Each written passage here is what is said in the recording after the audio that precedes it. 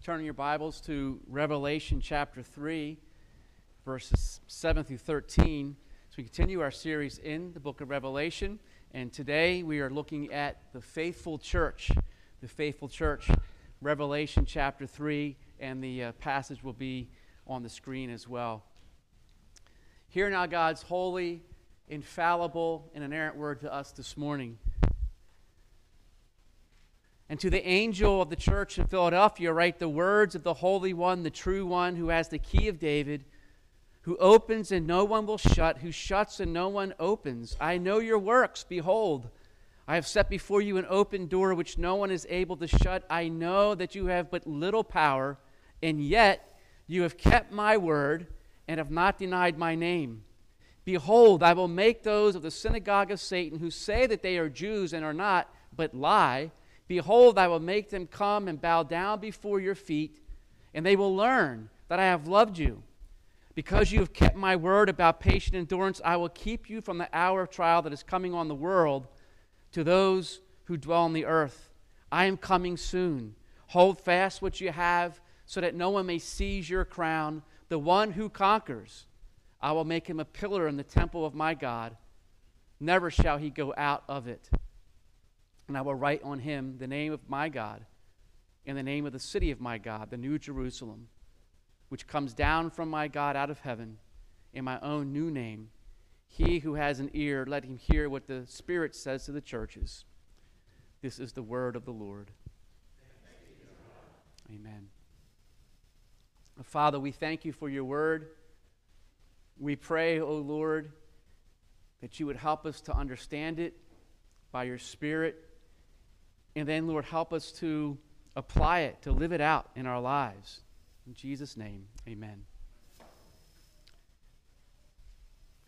Throughout the letters to the seven churches, we've seen Jesus give a commendation, and then the churches there are probably feeling like, that's great, wow, we're doing really good, but then there was the but.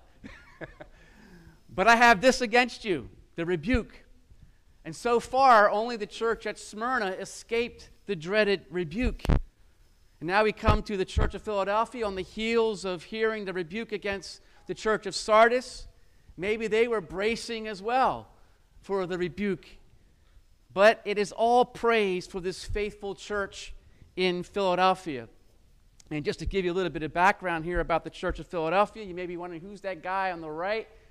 He looks kind of familiar. That's me. And that's the ruins of Philadelphia. They are in ancient Turkey. And this was about 20 years ago. I was 20 years younger, 20 pounds lighter.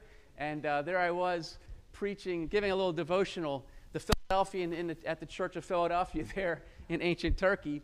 The city of Philadelphia was a small city. It was an important city for trade. It was a place where there was many earthquakes. Matter of fact, the city was leveled, almost completely demolished about 180 years before Jesus was born. It was rebuilt in 17 A.D., and then the king who had it rebuilt renamed the city Philadelphia in honor of his brother, who was nicknamed Philadelphus, one who loves his brother, because this brother had shown such love to his brother the king. And so it's named Philadelphia, the city of brotherly love. And bonus, if you're from the city of Philadelphia, what might you be called? Philadelphian, which is much better than a sardine, as Brother Timothy taught us about the church of Sardis. So they weren't sardines, they were Philadelphians. And so that was the bonus that they had there. And like the church of Smyrna, they were in a very difficult situation. They were in a very tough culture. They were surrounded by pagans on the one hand, pagans who engage in the emperor cult. They said Caesar is Lord. They worshiped the false gods. They engaged in sacrifices to those gods and sexual immorality related to that. And so you couldn't get a job if you didn't confess that Caesar was Lord.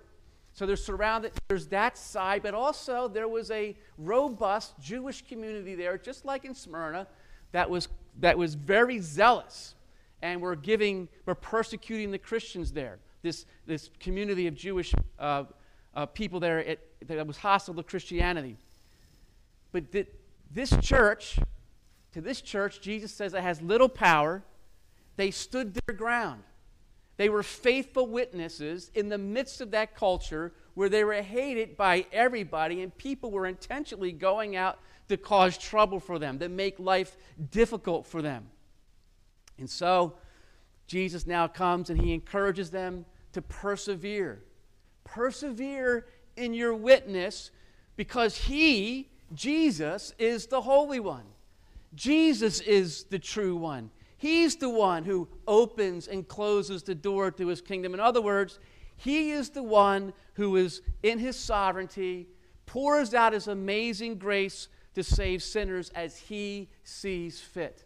And so the main idea we're going to look at this morning is, because Jesus is the Holy One who opens the door to his kingdom, we must persevere in our witness to the world. 4 points we're going to see. The first point here we see, as with all the letters, first a description of Jesus. Jesus, as we've seen, normally goes back to the first chapter, chapter 1, where we see these descriptions of Jesus. He's the one with eyes like flame, like fire, and feet like burnished bronze, and so on.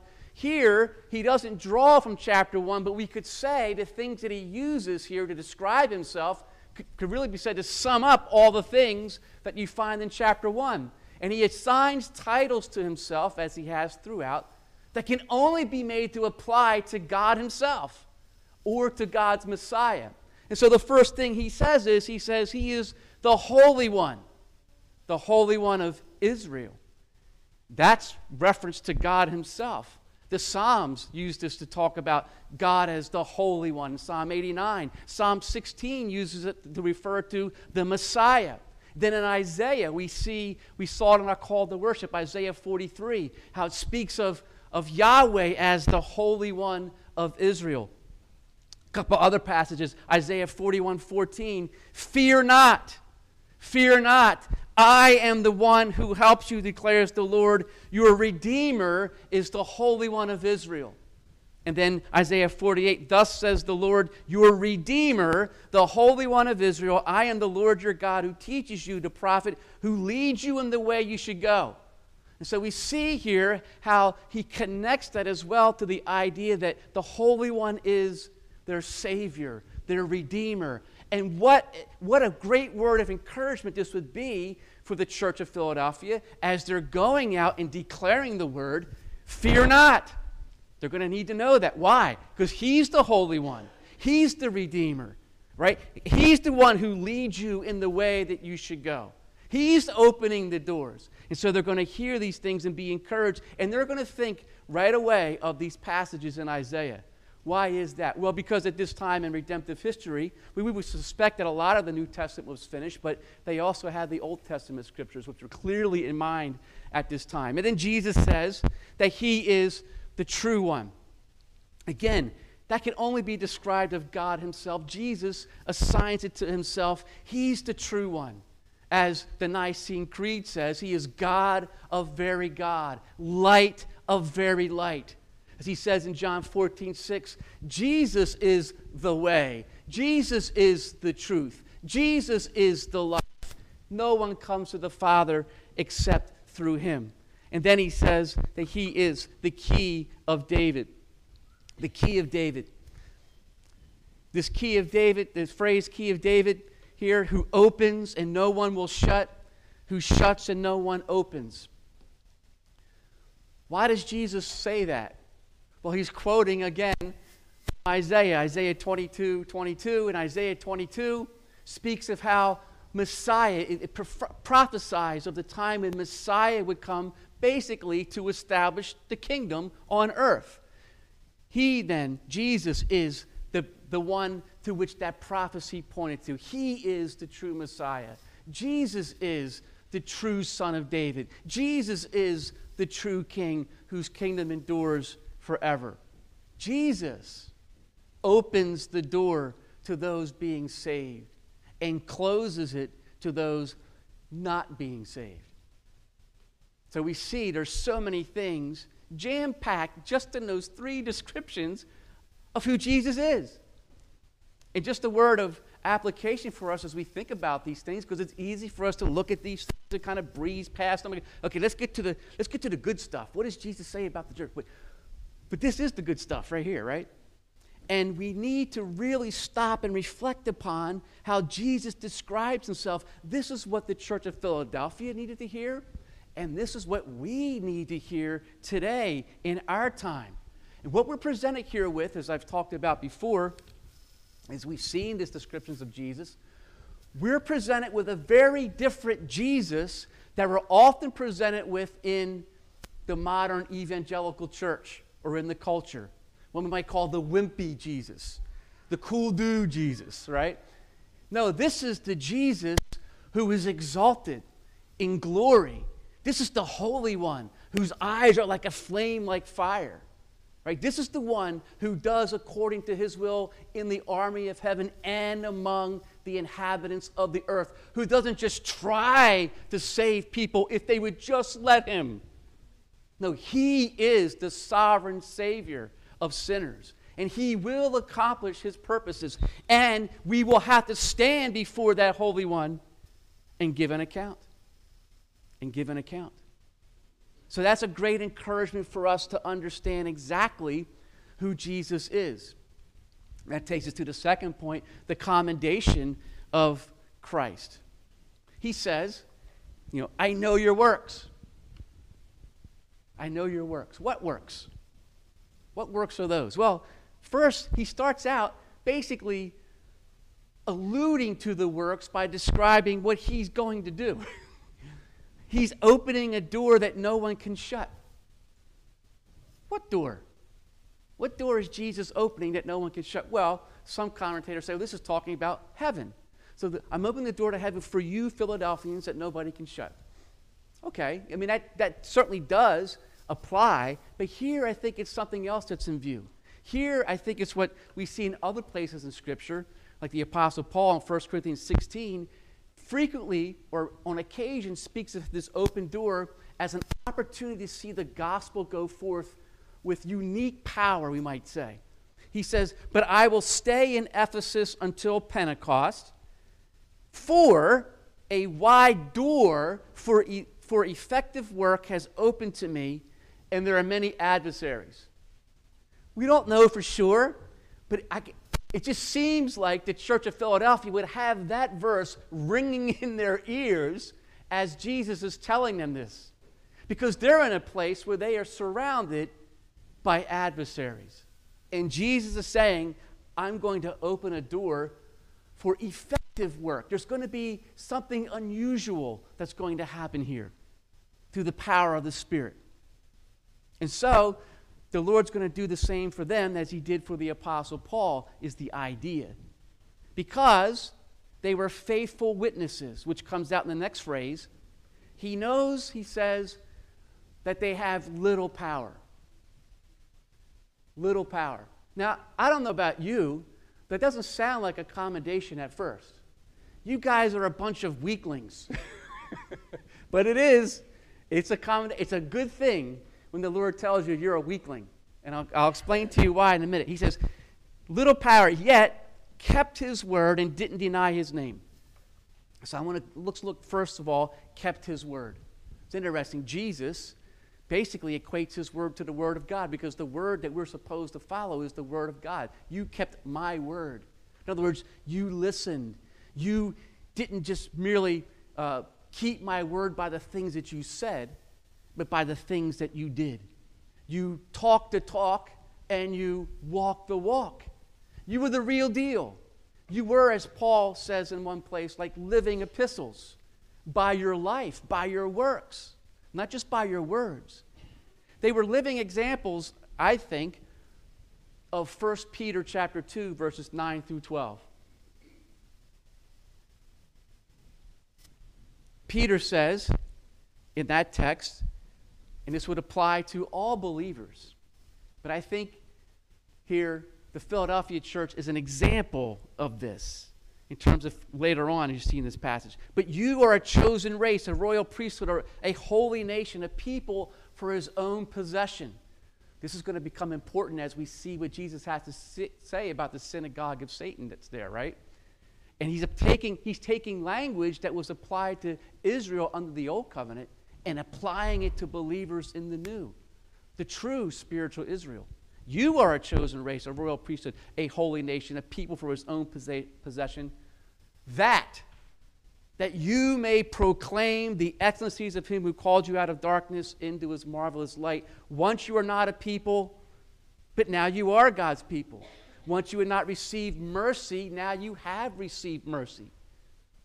You have received it. Beloved, I urge you as sojourners and exiles to abstain from the passions of the flesh which war against your soul. Right? Keep your conduct among the Gentiles. Who are the Gentiles? Who are the Gentiles? It's anyone who does not trust in Christ as Savior, regardless of their ethnic identity. Honor, so that when they speak against you as evildoers, they may see your good deeds and glorify God on the day of visitation. That is a perfect picture of what the Church of Philadelphia was. A perfect example. So they didn't deny his name. They professed it loudly, boldly, clearly, in a place where it was hated. And they didn't merely say that Caesar isn't Lord. They said, Caesar isn't Lord, and oh, by the way, Jesus Christ is Lord. Jesus Christ is the King of Kings and the Lord of Lords, and you must serve him. And so they kept his word. And then Jesus says they have little power. How are they able to keep God's word? How are they able to do those things if they had little power? Well, the text doesn't tell us explicitly here, so we have to go to other portions of Scripture. And I think we could say is that they didn't play lip service to what Jesus says when he says, you can do nothing apart from me. Like, the point here is that they really believed that. They really understood, I can't do anything apart from Jesus. I'm weak, I'm feeble, I'm frail in myself. With Paul, they believed that when I'm weak, then I'm strong. When I refuse to boast in myself, when I refuse to boast in my gifts, when I understand that, but for the grace of God, so go I, and I desperately need God's grace and his Spirit in my life, or I can't do anything for him. And that all that I am is because of his grace. And I have no room to boast for anything because it's all because of his grace and Spirit working in me and through me for his glory. Now, you see, that's where the Lord wants us. This is what enabled them to keep the word. This is what enabled them to not deny the name. Joel Beeke puts it well. He says, quote, as long as you flaunt your gifts as a Christian, as long as you trust in your organization, your manpower, your numbers, or whatever, you will never be of any use to Christ. You must learn to say with Paul, it is when you are weak that you're strong. Every single day. Where do you express that? Where's the first place that you actually say and are real with the fact that you're a weakling in yourself? Prayer. In prayer, we're saying, I can't. That's why we need to pray. And it's amazing to me how prayerless we are as God's people. Do we really believe that we have little power, that we're weak? I think there's a direct connection between what's my prayer life look like, right? What am I trusting in? Am I putting my trust in resources, in my gifts, in my abilities, in my resourcefulness? Prayer. His word. So we see here, we have a stellar commendation, right? It's a stellar commendation. I remember in the military, you would get awards, commendations, medals, the commendation medal for doing years of good service, and you'd get the medal, and there would be no rebuke after that, so you would get that. And that's kind of what you have here. They get this medal of commendation. But here's the thing, they weren't a perfect church. As our own confession tells us, the paraphrase, the best churches among us on earth are filled with imperfections. Why are they filled with imperfections? Because they're filled with us. That's why. Filled with imperfections. And that's the same for Philadelphia, and they would have gladly acknowledged that.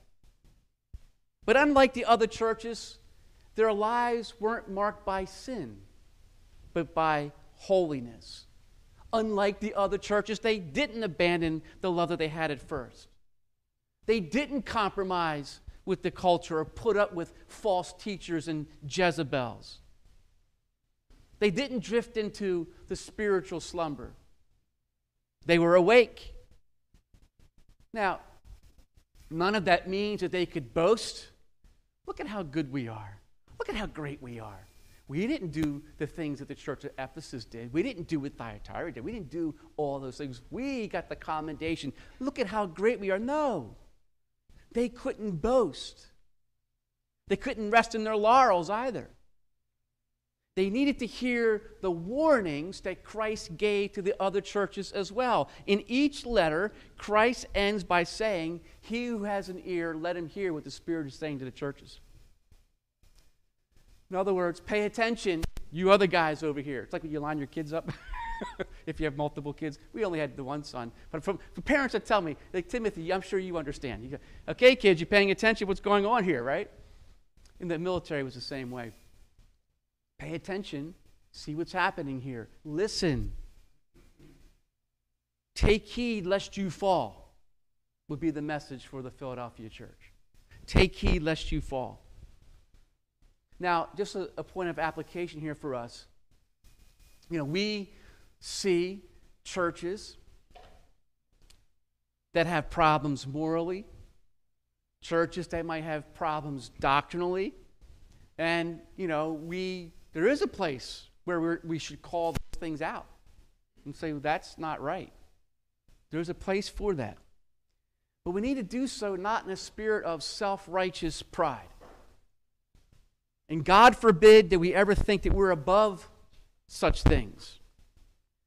I can think of just a couple examples in my own life as we've seen things over the past few years, especially we've seen the advent of what we'll just call wokeism, as we've talked about before, and how it's flooded into the church. And I remember talking with some guys, and we were like, how could that happen? How could this happen here in these churches here with that pastor over there? And then I remember thinking, and I told those guys, yeah, we need to be careful because we're not immune to that. And then I'm familiar with churches that have gone through moral failure. And I remember it's easy for us to say, I would never do something like that.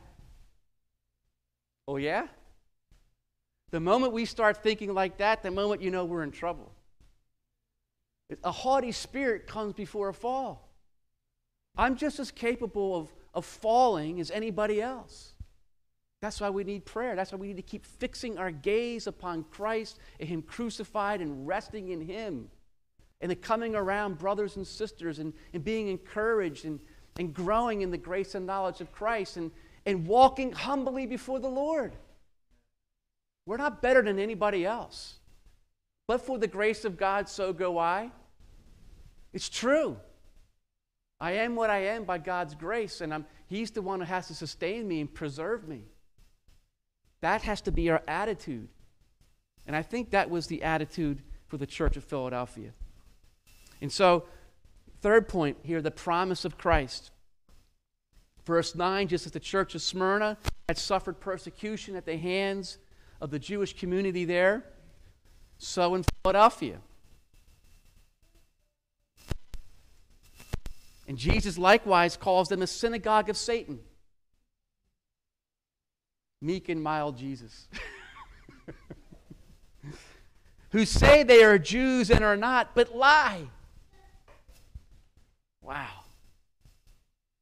Spiritually, those who put their faith in Christ alone for salvation are the true Jews.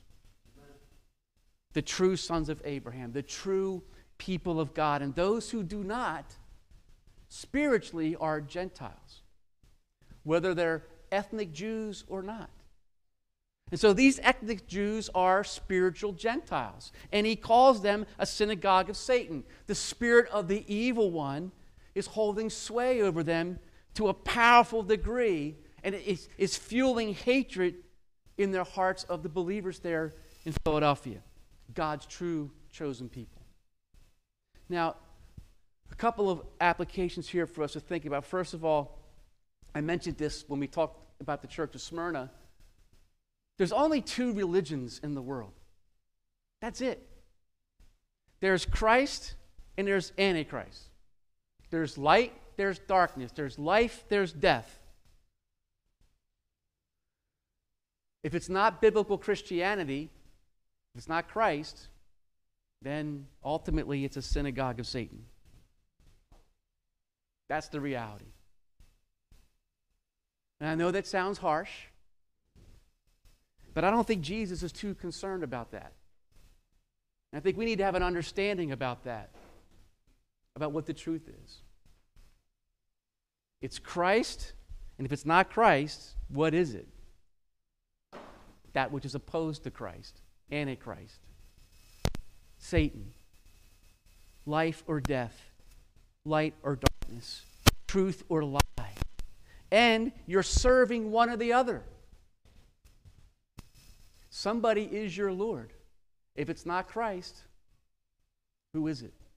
Here, let me give you a passage here that kind of fleshes this out a little bit. The Apostle Paul, writing to the church at Ephesus, and you were dead in your trespasses and sins in which you once walked, following the course of this world, following the prince of the power of the air, the spirit that is now at work in the sons of disobedience, among whom we all once lived in the passions of our flesh, carrying out the desires of the body and the mind, and were by nature children of wrath, like the rest of mankind. That's the reality. That's what's going on. And now Jesus says here, he calls them a synagogue of Satan. Yes, God chose Israel as a nation through whom he would reveal his word, reveal himself. It would be through them that Messiah would come. But there's only one true spiritual people of God, not two. And the ethnic Jews who rejected Christ are lost. They need the gospel. And they need people to bring them the gospel so they could be saved. Now, Jesus says something here that's earth-shattering. Surprise, Jesus says something that's earth-shattering. Behold, I will make them come and bow down before your feet. That's the open door that Jesus was speaking of. He will empower them by his Spirit and through their witness. Many of these ones who were vehemently opposed to Christ, were their adversaries, were bringing persecution against them. Think of a place, a synagogue filled with Sauls of Tarsus. Remember Saul of Tarsus, which became the Apostle Paul? He was going about having Christians murdered and thrown in prison. This is the people we're talking about. He's going to empower them, and through their witness, he's going to bring many of those people to Christ. And they will be so overwhelmed by the grace of Christ that they will come and bow down before these believers, before their feet. Not in worship, but in gratitude. Gratitude for what? For sharing the good news. Thank you for loving us enough, despite the way we treated you, despite our adversarial position to you, despite the suffering we've inflicted upon you. Thank you for loving us enough to bring the gospel to us so that we might be saved by God's grace alone, through faith alone, in and by Christ alone, all to God's glory alone. And we see here the fulfillment of prophecy. Isaiah 60, the sons of those who afflicted you shall come bending low to you. This is speaking to Israel. And all who despise you shall bow down at your feet. They shall call you the city of the Lord, the Zion of the Holy One of Israel. Takes that and applies it to who? The new covenant people of God. The true spiritual Israel. That raises a question for us here, and that is this: how in the world does the synagogue of Satan, these ones who are so zealous and opposed to Christ, how would they ever come to Christ? Okay, the door's open. Go and preach the gospel. But how do you know they're going to come to Christ? And how will they come to Christ? Well, the only answer that we can give is the sovereign, irresistible, explosive, regenerating, resurrecting power of the gospel of Christ in God's grace and Spirit that removes stony hearts and replaces them with hearts of flesh. Hearts of flesh whereby they cry out to the Lord to save them. Now, I can think of a couple examples that we think of. You got to understand, this group of people, to them, would be like, there's no way that these people are ever going to come to faith in Christ. These are the tough nuts. And I can think of a few examples in our world of what we might call the tough nuts. Right? There's Muslims, fundamentalist, radical Muslims, the mullahs in Iran. Can you see them coming to faith in Christ? Kim Jong-il in North Korea. ZZ Zaipan guy in China. My apologies for messing up the name. I can never pronounce the name.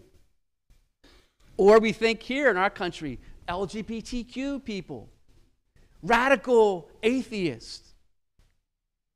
How, those are the tough nuts. There's no way that they'll ever come to faith in Christ. Well, here's the thing. If our confidence was in the free will of man, then we would have no hope, because man is spiritually dead in his trespasses and sins, as we just heard in Ephesians chapter 2. And he's a willing slave. Sinful man in himself will never, ever respond savingly to the gospel. And so our confidence isn't in man's free will or his cooperation with grace, but in the sovereign grace and power of God, who raises spiritually dead sinners to spiritual life and doesn't try to save people, but actually saves them. See, that's why we don't sing Amazing Free Will, How Sweet the Sound. We sing Amazing Grace, How Sweet the Sound, that saved. The grace saved a wretch like me. I once was lost, but now I'm found. Found by what? My free will? No, by God's grace. I was blind, but now I see. How? By my free will? No, by God's grace.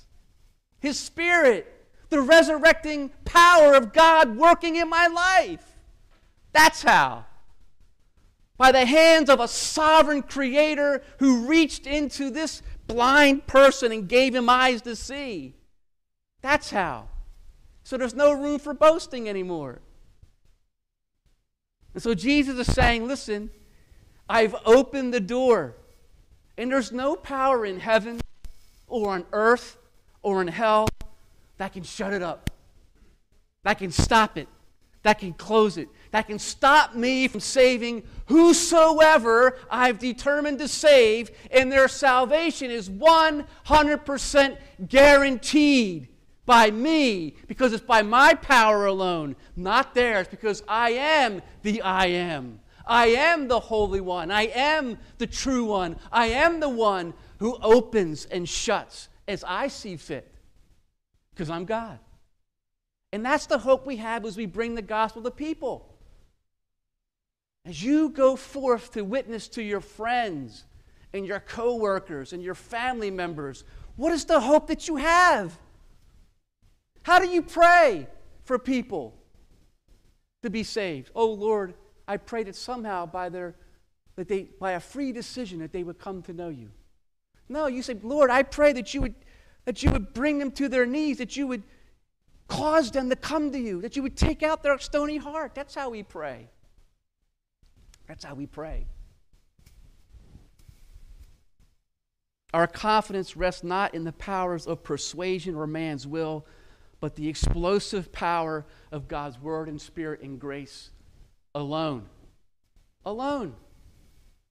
And that applies not just for the tough cases. How in the world did somebody like you or me ever get saved? Why are you sitting here in church and your unbelieving neighbor isn't?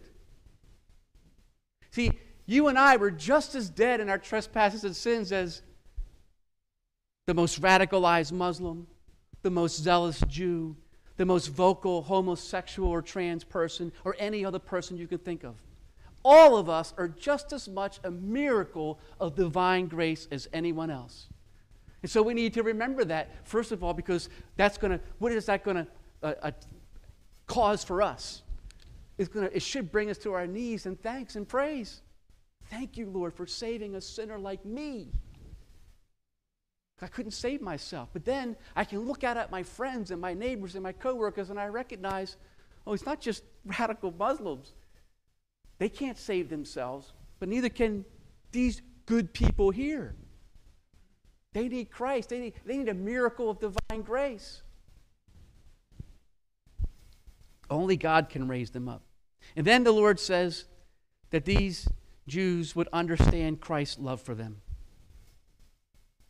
They're going to fall at your feet and they're going to understand the love that Christ has for you. Imagine that. The love that Christ, what a word of encouragement. Jesus loves them. Right? So when you're going through any number of difficulties, never forget the deep, deep love of Jesus. Vast, unmeasured, boundless, free. Right? The love that he has for you, has for his people. And never forget that love wasn't given to those who deserved it. Romans 5:8, God demonstrated his love for us in this, while we were yet sinners, when we were yet God-hating rebels, Christ died for the ungodly. On the cross, he took all of our God-hating rebellion upon himself, and he bore the penalty that we deserved so that we could be made his children, so that we could be called by his name.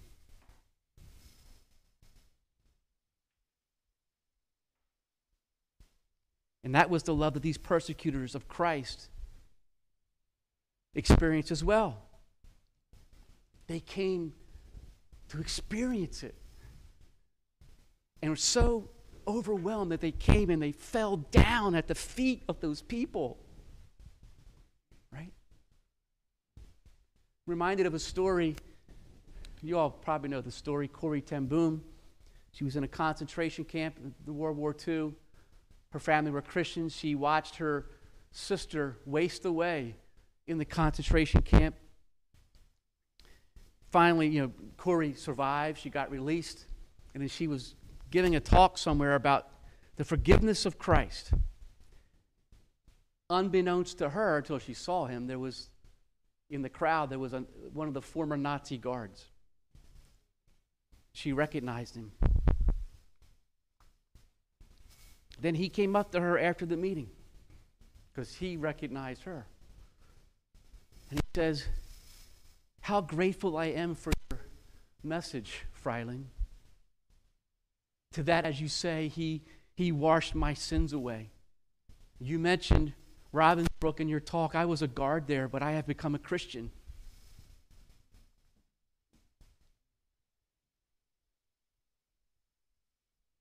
I know that God has forgiven me for the cruel things I did there. Will you forgive me?" Corrie confesses her struggle. "I can't forgive this man." She finally reached out her hand and grasped his, and she says, "I will forgive you with all of my heart, brother." And then she writes, quote, "I had never known God's love so intensely as I did then." Right? That's it.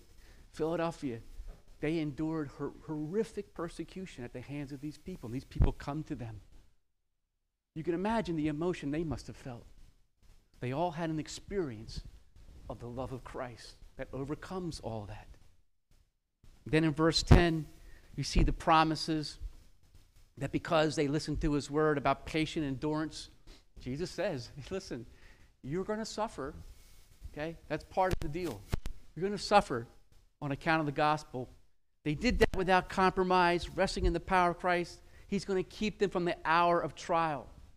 I don't think this is talking about what's going to happen at the end of time. I think it's something that's going to happen soon in their lifetime. And Jesus is saying, I'm going to be with you. I'm going to come quickly, and I'm going to be with you. And that takes us to the last point here. Verse 11, he's coming soon. He's coming to be with them during their hour of trial, to preserve them. And he tells them, hold fast, cling tightly to me, so that no one seizes your crown. Because the devil's at work. The enemy's at work. So you have to be proactive. Cling tightly to me. Yes, we're saved by God's grace alone. We're passive in that initial salvation. But now we're called to work out our salvation with fear and trembling. We're called to be active, not passive. Recognizing that it's Christ who works in us both to will and to do his good pleasure. So we rest in Christ, and the resting in Christ is an active resting whereby we make right use of his means of grace. What are the means of grace? Prayer, his word, us, the church. And then he's with us, empowering us for service. Not only a crown, but we see in this place known for its earthquakes, Jesus says in verse 12, I'm going to make you a pillar in the temple of my God. A pillar. Immovable. You will never be able to go out of it. Eternally secure. Then he says, verse 3, he says, the three names will be written upon them. It's interesting. Timothy was talking in Sunday school of the Great Commission. In the Great Commission, go make disciples of the nations. And then you make disciples. The first thing on the list is, we think, teaching them to obey. No, it's baptizing them in the name of the Father, Son, and the Holy Spirit. But notice, you're baptized in the name of the Father and the Son and the Holy Spirit. When we're baptized in the name of the triune God, we are given a new identity in Christ. And then those who believe are declared righteous in Christ, forgiven in Christ. They are in union with Christ. And that which is declared of us at that time will be openly declared at the final judgment, at the end of time. That name, these names that you see here, will be written upon us. In other words, the permanence of the name will be forever made known because it was permanently imprinted upon us by the indelible ink of the blood of the crucified, resurrected, and ascended Lord of glory. That's why I love what Paul says, to live is Christ and to die is gain. Bring us to a close. Apart from Christ, we are all a part of the synagogue of Satan. We all had the name lost sinner written over us. But God, but Christ, the Holy One, the true One, He came, and by His death on the cross and resurrection from the dead, He has opened wide the door to His kingdom, and the call goes out to every person, to every person everywhere. Repent, for the kingdom of heaven is near. And so if you never have, I plead with you to do that. Turn from your sins. Trust in Christ alone for your right standing before a holy God. Go through the door that is Christ. And if you have, let us take hold of who the Lord is and all of His exalted glory, His holiness, His power. He opens and no one can shut. He closes and no one can open. And so let us go forth then in the world to declare the praises of Him who called us out of darkness and into His marvelous light. Declaring His word with boldness and endeavoring by God's grace and Spirit to live in a manner worthy of this gospel. Amen. Let us pray. Father, we thank You for Your word. We pray, Father, that You would Help us, Lord, to live in conformity to it as we rest and trust in you alone, the power of your word and your spirit. In Jesus' name, amen.